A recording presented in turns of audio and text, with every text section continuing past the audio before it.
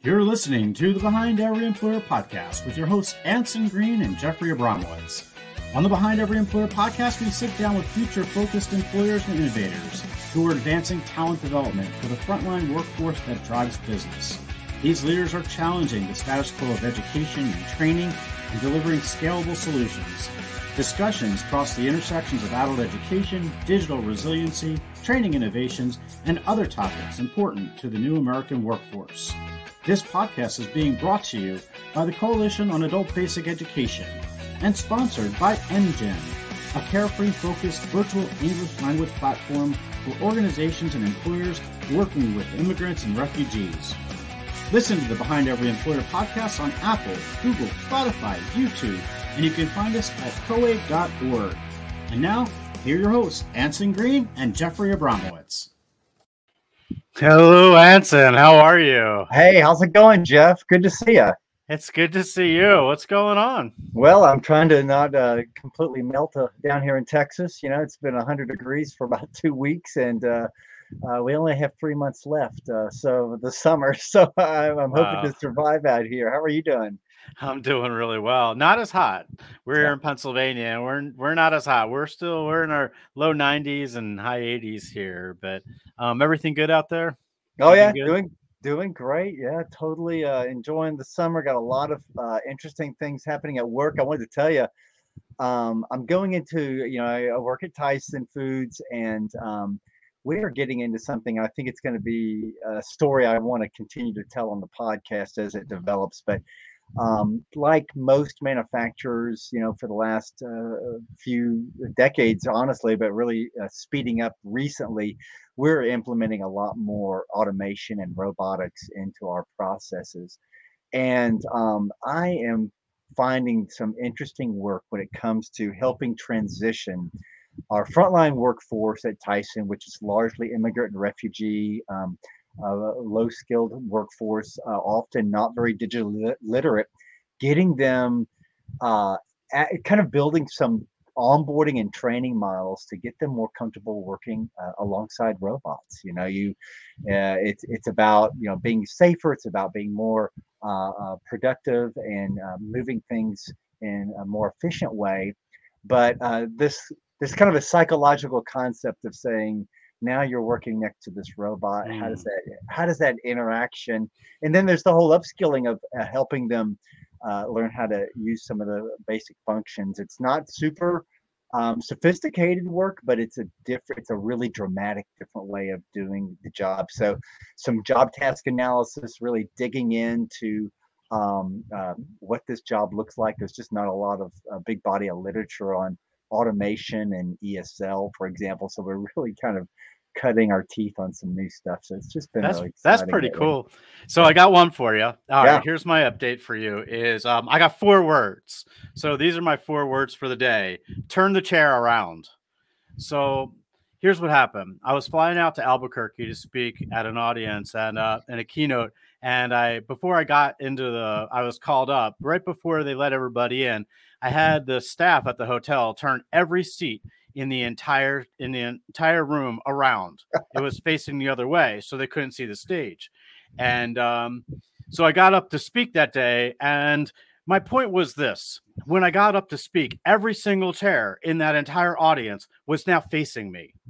And my point was really simple. It was that they saw something was wrong, and they took an action to make a difference, to change it, right? They did something so simple. And I pointed it out to every single one of them. I said, you did something. And it comes is in response to something you said with the crisis that happened in Uvalde. The fact that, we look at our legislative, the things that happen in our legislature, gun reform, opioid epidemics, workforce development issues. And we know that there's so many things that are wrong, and yet some of them, it just takes an action. Just turn the darn chair around. Just stand up and say, this just doesn't make sense. Like, I can't sit and listen to this guy with my back towards him, right? And that's the way we should be thinking about some of these things. So I was all excited because I was afraid I got into the audience, everybody would be facing the other way, but it didn't work that way. Everybody actually faced me, and so my big play today is really about turning the chair around, and we should all be thinking about about taking those little steps of action steps that can make change happen. So I'm really excited about our guest today and having this discussion as well. Yeah, well, we've got a workforce powerhouse and really a huge change agent for in so many different facets with Jaime Fall joining us today. Let me tell you a little bit about, I mean, this guy's resume is just beautiful. He's just recently transitioned to a new job as strategic director for the Economic Development Collaborative in Ventura County, California, leading up a big digital upskilling initiative. And here we go again. Digital seems to come up in every one of our episodes. I met Jaime when he was director of UpSkill America at the Aspen Institute. And this was really, I mean, I got involved probably 2 years ago. It was one of the first business groups I actually really got involved in when I took my job at Tyson. So I got really thrust into kind of new discussions, new people, met some great folks. In fact, I think we're going to have to give Jaime a finder's fee because two of our guests that have been on the podcast, Valentine Quinlan and Hal Den, are both on the committee that I was on with Jaime. So we owe him a $20 bill or something at the end of the podcast there for those great guests that we had. So Anson, why don't we bring Jaime in? All right, I can't wait to get this guy on the screen. Hey, Jaime, how's it going? Hi, great, Anson. How are you doing? Looking good. It looks like the sun's setting out there behind you. Is this at your new place? This is it. This is my new backyard. Oh Loving my gosh, man. Oh, that is awesome. Beautiful, beautiful. Don't get us too jealous here. You know, we are dealing with heavy heat here in Texas, and you're out there with this cool breeze coming in. So, Jaime, we are thrilled to have you on today. As I mentioned, we owe you a $20 bill for the great guests you supplied the show in the past. They've been fantastic, and we're thrilled to have you on because you've just got such a great background in workforce development and digital things that we've just seemed to come back around on this podcast over and over. It seems like a vibe in our various employer partners that come on talking about digital kind of revolutions and upskilling that are happening in the workplace. So thrilled to have you on. You're going to have a lot to share for our audience today. And you've got this new job, and it really intrigues me. And I got to say, I'm a little jealous because I love the topic of economic development. When I was in Texas, I did a good bit of that on the skills side, and found that when we worked with our economic development partners at the state level and local levels, especially with the bigger companies, a lot of the big dividing line on site selection had to do with the skills of the community and the availability of upskilling resources, meaning good colleges, good education, things like that. Tell us a little bit about your new job, like what you think that venture's going to be like. It's kind of a big switch for you after being at Aspen. Thank you, Anson. Yes, no, I'm so excited about it. I love to talk about it. I appreciate the opportunity. So I have just joined the Economic Development Collaborative in Ventura County, California, where I'm now living. And I'm really excited, but it's not as big of a change as you might think. It is an economic development organization, but I'm going to be leading workforce development initiative for them. I'm going to be workforce and economic strategies director for the EDC. Great. And the work I'm going to be doing is they received a $5 million grant from the state for a digital upskilling initiative. So I'm going to be leading that for them. Really excited about it. As you know, Anson, it's close to a lot of the things that we've talked about. Yep. And I have a chance to put together an initiative from the very beginning that really focuses on three different populations. People who really have no digital skills. Think of people who can't save a computer file, may not be able to use a mouse. Just very basic computer skills are needed. And then another group is people who are already employed, but they need to upskill their digital skills in order to be able to either continue doing their job well or to move into a better job. And then the third cohort, which was actually really new to me, is entrepreneurs and small business people. So what the county learned during COVID was that there were so many small business owners who couldn't even apply for federal assistance online because they didn't have the computer skills. Yep. There were also lots of restaurants here in Ventura County where the owners couldn't connect with Grubhub because they didn't have digital skills, or they couldn't market. Maybe they were downtown somewhere and depended on foot traffic. People in the local offices didn't really need to do much social media marketing, but all of a sudden that traffic was gone. They had to connect, they had to get word out about their restaurant, and they didn't have the digital skills to do that. So those are the three groups of people we're going to be focused on, and we're really hoping to help through this initiative. It's a 3-year initiative. The goal is that this would be a pilot that could be adopted by the state, but you know me, I'm not thinking too small. I want this to be an initiative that can really help shine some light on some things that can be done nationally. Wow, I love that. We're going to have to bring you back, I'm sure, to hear more about how this rolls out. And man, you really struck my heart about the entrepreneurial side of it. Here in San Antonio, we ran into that and lost some of the best taco shops in town because they could not, set up an online point of sale and deal with all of that. And actually, the newspaper did some great reporting on that here. So that's going to be it's an enviable place to be. So congratulations, and we look forward to hearing more about that. But I want to go back to UpSkill America, where we met, where you did so much fine work, and just kind of, can you take our audience back to the beginning of UpSkill America, and the foundations, and kind of what you did there over the 7 years you were there? Sure. To go back to the very beginning, it was like 2014. And I had a lot of people that I knew really well in the Obama administration working at either the Department of Labor, Department of Commerce, or, they're in the White House. And they contacted me and were really concerned that the recession of 2008 was really a distant memory for anybody who was, a high wage earner. But people who were earning low wages, it was still like 2008. Yeah. Opportunity was gone. Wages weren't going up.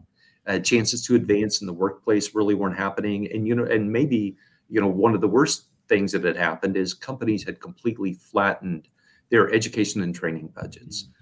Right?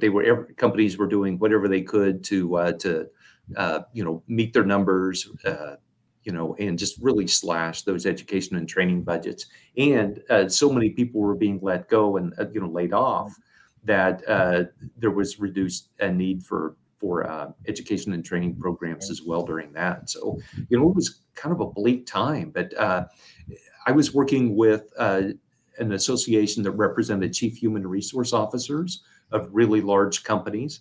And we started a conversation with the White House. They just didn't feel like any training was going on within corporate America anymore.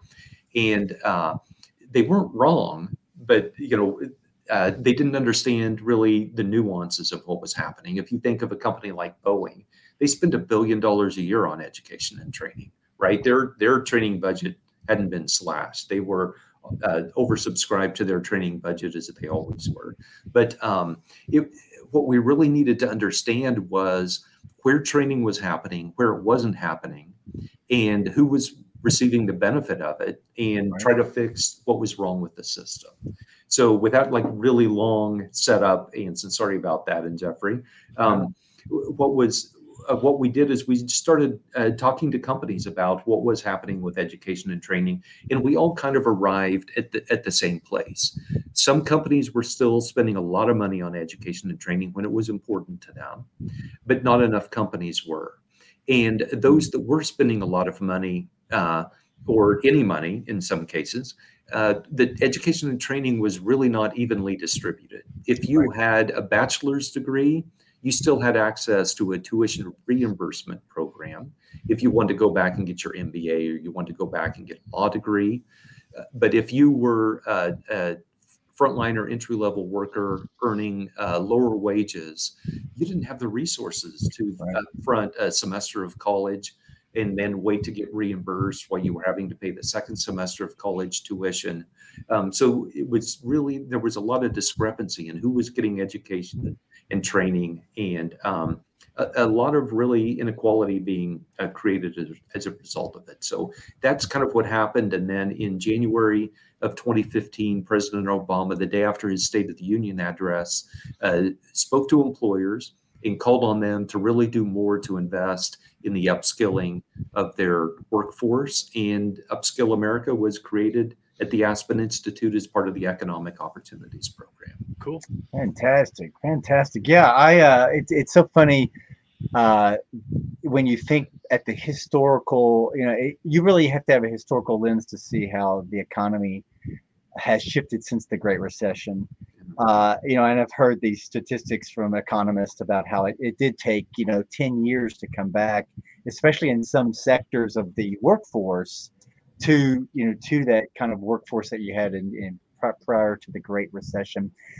So I love that historical perspective. And now looking back with the pandemic and that kind of disruption, what we'll see, maybe 5 years out or 10 years out from now, because you really need that historical perspective. But you were right in the weeds there. In the Obama administration, I remember the TAC grants. I mean, that was the largest investment in workforce development in history. I think it was like $2 billion at the time. It was tremendous. So I was at a community college at the time. So great work as a foundation. And Aspen does such fine work in kind of bringing those resources together. So tell me, like, while you were there in the thick of it, it sounds just very super engaging. But what did you learn during your time there? Tell me kind of what your takeaway now with some reflection. So I think I would. Well, there are a couple of different ways I could answer that, Anson. One of them is your question's kind of overwhelming, frankly, right? Because I feel like every day I'm on the phone with an employer, I learn something. You pick up that thing, you go home, and over the dinner table, you want to tell your family, you won't believe what I learned today. And it's just been like 7 years of that, and it's been fantastic. I've really loved it. Let me tell you what happened to me yesterday. It's like one example of this. Okay. So I'm on the phone with someone I consider a fairly high level executive with a really name brand company in America. And we're on a Zoom call. And most of the way through the Zoom call, he says, "Oh, hang on just a minute. I got to take this call." So he goes offline for a second, comes back. And he said, that was my boss. We're working through bringing people back into the office. And what we've learned is none of the technology back in the office works anymore. He said, we've invested so much money in the distributed workforce and making sure everyone has, current technology, access to Zoom, whatever it might be. He said, we haven't invested anything in like 4 years back in the office. He said, none of that equipment works anymore. We're going to have to figure out, what we're doing about that. The equipment's old, like nobody remembers the passwords of anything. It's just all this stuff. And it's like, oh, that's rich, right? I mean, that's like a really valuable piece of information right there, thinking about all of the companies going back to work and nothing's going to work for them. Well, yeah. And do they want to make the investments knowing that the shift in the workforce in terms of like where they want to work, and should we just go ahead and make the leap and do the work from home or some mixed scheduling or something? But yeah, that's fascinating because they've just they're just paying the bills on what they had to invest in technology during the pandemic. And they're all like involved in trying to get people back into the office, right? Yeah. Don't you want to be back in the office and see all your coworkers and everyone comes back in, and it's like, well, my desktop is like 4 years old or whatever, I can't use that. And, the Wi-Fi is not as good as what I have at home. And, gas is $6 an hour. I don't want to drive in. And, all these things that really play into how do we get the workforce back in place, I hadn't even thought about till that call yesterday. Absolutely. So that's just the tiniest example of like every day, I could like go home and go, wow, that's really interesting. Well, thinking about your work there, I mean, let's stay on the digital piece. because you've got this new exciting job that I'm still thinking about how envious I am. But really, like, what did you learn when it comes to digital during your time there? Because that was a really exciting time. And those discussions that I was on in the employer work group were fascinating to me. But I know you did studies the time you were there and stuff. What are some takeaways that are kind of helping inform your future focus? Yeah, so thank you for asking that. Yeah. So it was like March of 2020, and right, my work had focused on education and training and what employers were doing, right, and how you expand education and training for frontline and entry-level workers. And this like massive layoff and recession hits again. And I'm sorry, but my mind went straight back to 2008, right? Companies are going to slash their education and training budgets. Yeah. And, all of these programs that I've been like working on and encouraging employers to do are all going to go away. And so I started picking up the phone, talking to the employer partners that we had. And what I found was education and training had never been more important. The safety protocols were changing. Companies were having to rethink the way they did things in the workplace. And I realized that this was an incredibly rich area that needed to be studied about how COVID was changing the workplace. Mm-hmm. And so, so thankful. We reached out to Strata Education Network and also Walmart. They were really interested in the topic and funded us to do a study where we looked at how COVID and also heightened attention on racial inequality were changing the workplace in 2020. Right. And what we learned was like really fascinating. One of the issues that quickly rose to the top was that with the increased deployment of technology in the workplace, it was just rapidly changing the skills that people needed to be successful in the workplace. And companies had changed so many processes, but what they meant by changing and reinventing processes was basically taking in-person processes and moving them online. So whether it was, no one was real, and I'm sorry, I should clarify here, I'm talking about large corporations. That's for the most part who I've worked with. So in this case, large corporations, they weren't taking paper applications anymore. Everything was online. Job interviews were happening online. Onboarding was happening online. Work was happening from home and online. So just like kind of everything was different, sweeping changes within the companies, and that they weren't really ever going to go back to the way that they used to do things. Right. So if people didn't have digital skills, they weren't going to be able to be, they weren't really going to be able to even get a job if they couldn't be successful on Zoom and go through the onboarding process. Right. But even if they did that, then they weren't, might not be successful on the job because of so much technology being rolled out in the workplace. So, that was really kind of the biggest underlying current of everything that we learned. And as you know, Anson, since then, we partnered with our friends at the Digital Us, part of World Education, to create an employer network advancing digital skills and equity, where we're bringing together a peer learning network of employers who are really concerned about these digital skills and looking about what skill needs are developing and what training they need to try to build those skills and all the things that go around a training program to make sure people want to be in it, people can be successful in it, and then people benefit from it once it's over. Right. Yeah, Jamie, I gotta jump in for a second, because one of the things that we saw too was we didn't realize what we didn't realize. Like, we would give people digital technology and we would give them the hardware and give them the laptops or the pads, right, that they needed to get some jobs done, and then we not only do we have to skill them to do it, but we let them take it home, and then we'd realize we taught them a week later and they'd say, well, I got it, but I don't have access. So it wasn't just about the hardware and giving them the computer. It was about getting them on it. And then getting them on it, it was like, well, we can get on it, but, my kids are on it because they're all at home. And during COVID, they're all in class and, and home, and we don't have enough computers at home. So they're using that computer. So I don't log on till like 10 o'clock at night, when they're asleep already, because that's happening. But the point that you make about that I call it diversity, equity, and confusion, because we're all kind of confused about what to do. And when it comes to the digital divide, it actually it got larger for a large section of our population. Those people that are on poverty, that are really are marginalized populations that just didn't have that skill set and didn't have access, and they didn't have and we're starting to come back into that now. We're starting to really concentrate, and thank God, it's programs like yours that really are concentrating on solving some of that digital divide that's getting out there. And I know at some point we're hopefully going to get to talk about this today, but the Digital Literacy Act and Digital Equity Act and its implementation and how that's going to affect your work coming up. But thanks so much for bringing that up. And I think it's a big piece of the work that we all do, the three of us, and something that we got to really concentrate on doing a better job at in our country.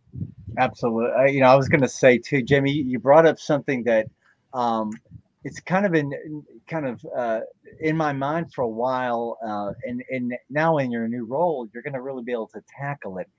And it's when you mentioned that you're mainly working with big companies, and of course, I work at a Fortune 100 company. So, I think there's almost kind of a bias in like where we see the ideas and the action happening with the big companies, because they're easier to get a handle on, and they're easier to like corral together, and they've got teams that work on these topics. But it seems like the small business, the growth market in our country is always the small business, the entrepreneur.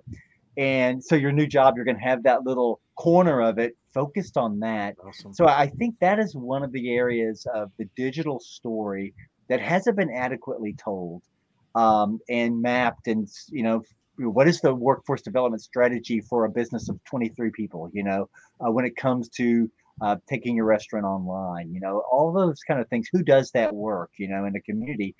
Because when you multiply it by the number of small businesses in the community, it's going to clobber any of the big companies in town in terms of sheer numbers of workers. But it's really not something that you see published about. It's just not as big a presence. Any thoughts about that little dynamic between the giant companies, the large companies, and then the small mom and pops and the entrepreneurs? Anson, I just think about how great the need is. Yeah. And, some of the stories I already hear locally about, company that, they hire new employees, and they get people on their email system, and they get them logged into their network, and they do things like that. But it wasn't until recently they realized they weren't taking anyone out of the network. Yeah. Everyone who had left the company still had access to all of the files. And, there are just so many, when you think of a small business, right? And my wife and I, we've had our own consulting company for, sad to say, almost 30 years now. Can't believe we're that old. But you just, when you're busy and when you're growing, you're just trying to keep the lights on, right? And keep the contracts coming in and get the work done. And it's just impossible to keep up with the technology needs and the innovation and what's happening. And we're just excited to be able to step into companies, that 20 employees, 2 employees, don't care what it is, trying to help them plug some of those holes and understand how technology can really help them do more with their business. But also, I think we have a lot of work to do helping them understand the threats as well, and some of the defensive measures that they need to be taking also. Yep. Well, Jeff, you had mentioned the Digital Equity Act, and this is all coming together in terms of like a really nice niche area that might grow. I was on a phone call with some different public entities, one of them representing libraries, I think out of Missouri, actually. And the library network was wanting to start digital literacy classes, and I'm thinking it was going to be, for their patrons, the community members, and it was, but it was for small businesses.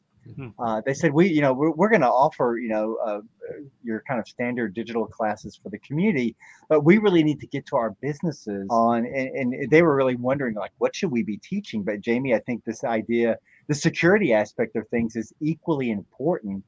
as it is just the usage and the email and setting up a point of sale or whatever it happens to be. So it's a fascinating niche area. I kind of want to move on here though, and we got so much to talk about. But thinking back to the network, and in reflection, that impact. What do you think are some of the biggest impacts you think you've been able to have with some reflection? Well, Anson, let me be clear about one thing, right? So one of the maybe few really smart things that I realized early on in this job was that UpSkill America was never going to be successful because of the work of Jaime Fall, right? I didn't really have much of a budget. And there was just incredibly limited impact of what I could do. I didn't have any authority to make people change things, and that it was all going to rely on putting together this network of the willing coalition, if you will, of people who really care deeply about the frontline and entry level workers and their kind of plight and their future, and to pull that group together and see what we could all do together. So I don't have a list of here are all the great things that Jaime Fall did to change the world, but I am so proud of what the network has done over the 7 years, and the companies that have come together to do it. And let me just digress for 1 second, Anson. I don't know how much of this we've talked about in the past, but college, affording college and getting through college financially was incredibly hard for me. I had to work overnights, and it was, I had a couple of fun years at community college where I grew up in the middle of Kansas. And then I went off to the University of Kansas, the national champions in basketball, I might add. It was just a really tough existence. I was working, like I said, overnights, didn't get to sleep much. I really have very few good memories of my couple of years at KU, sadly. But I was lucky because college wasn't really that expensive when I went, right? It was a great value for the money. And, you could still work really hard and pay your way through school. And that's what I did. But people now, there are just so many people who have no shot at college or even a meaningful industry recognized credential at this point. But now to get back to directly answering your question with that background aside, but I am so proud that I can look and know that there are easily 3 million workers who have access to an employer-funded certificate or degree paid for by their employer that didn't have access to that 7 years ago. I mean, the companies who have come together have literally created a third pathway to get a college degree for people that cost them nothing. And I just think I'm so proud of that. And I look at that and feel like that is a major change for people. I mean, we have got so far yet to come, right? Not enough people really understand this kind of network and this opportunity that's out there. Companies, I don't think, are doing enough to really market it. Kind of on and on. There are all kinds of things I would like to see better, but that framework is in place. And I feel like I leave now at the end of 7 years with a really fantastic person taking the reins, and feel like a lot has been accomplished. It's fantastic. I was going to say too, I just think that this is really another podcast to come, but the higher ed, I was in a college for 7 years. I think higher ed has really got to pay attention to what's happening out there, because you have seen, for years, my whole career, businesses have complained that schools aren't producing the workers they need or the skills they need.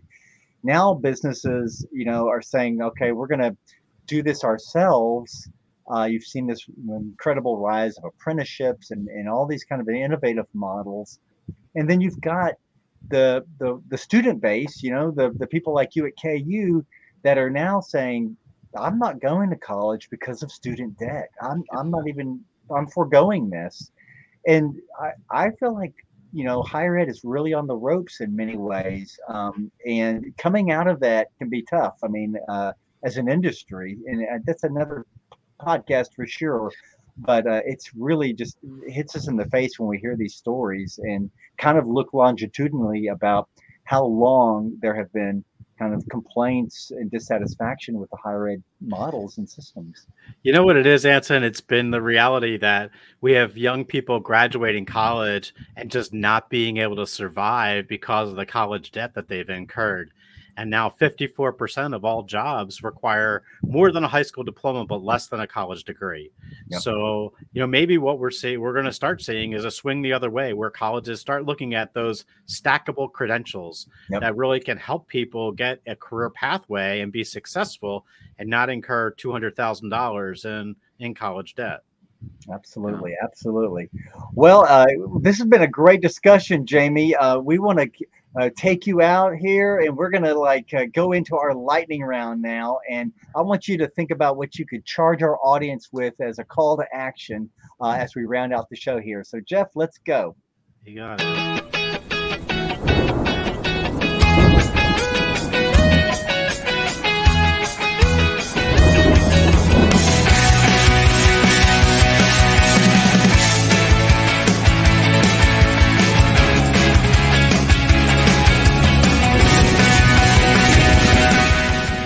We are back. It's our lightning round. We all know what happens now. We're going to go around the horn and we're going to ask for something that strikes you. What do you want our audience to leave with today? That action, those action steps. Who wants to kick us off? I'll kick it off. All right. This is just a reprise from previous episodes, but it's going to be with us. We referenced it in the podcast, but it's the Digital Equity Act. Our employers, our providers of education, our communities are faced with a transformative moment when it comes to federal investments in our communities to close the digital divide, both in terms of broadband and the wires and networking and the skills. And those grants are moving into the states for planning, and then there'll be implementation grants going out competitively over the next couple of years. This is the moment. The amount of money is staggering, but it's so needed. You heard the discussions we just had today about digital, but now the excuse of how are we going to fund this can be removed off the table largely because of these great investments that connect our rural areas, connect our communities that are not networked and that are not digitally savvy. So somebody, and if you're listening, get involved. If you're a company, I think companies really need to make their voices heard. We've heard Jaime's great feedback from insights from small businesses all the way up to Fortune 100 companies when it comes to the digital revolution and how this is evolving and really transforming the workplace. But now we've really got some tools and funding coming out from the federal government to make those things happen. Jeff, what do you got?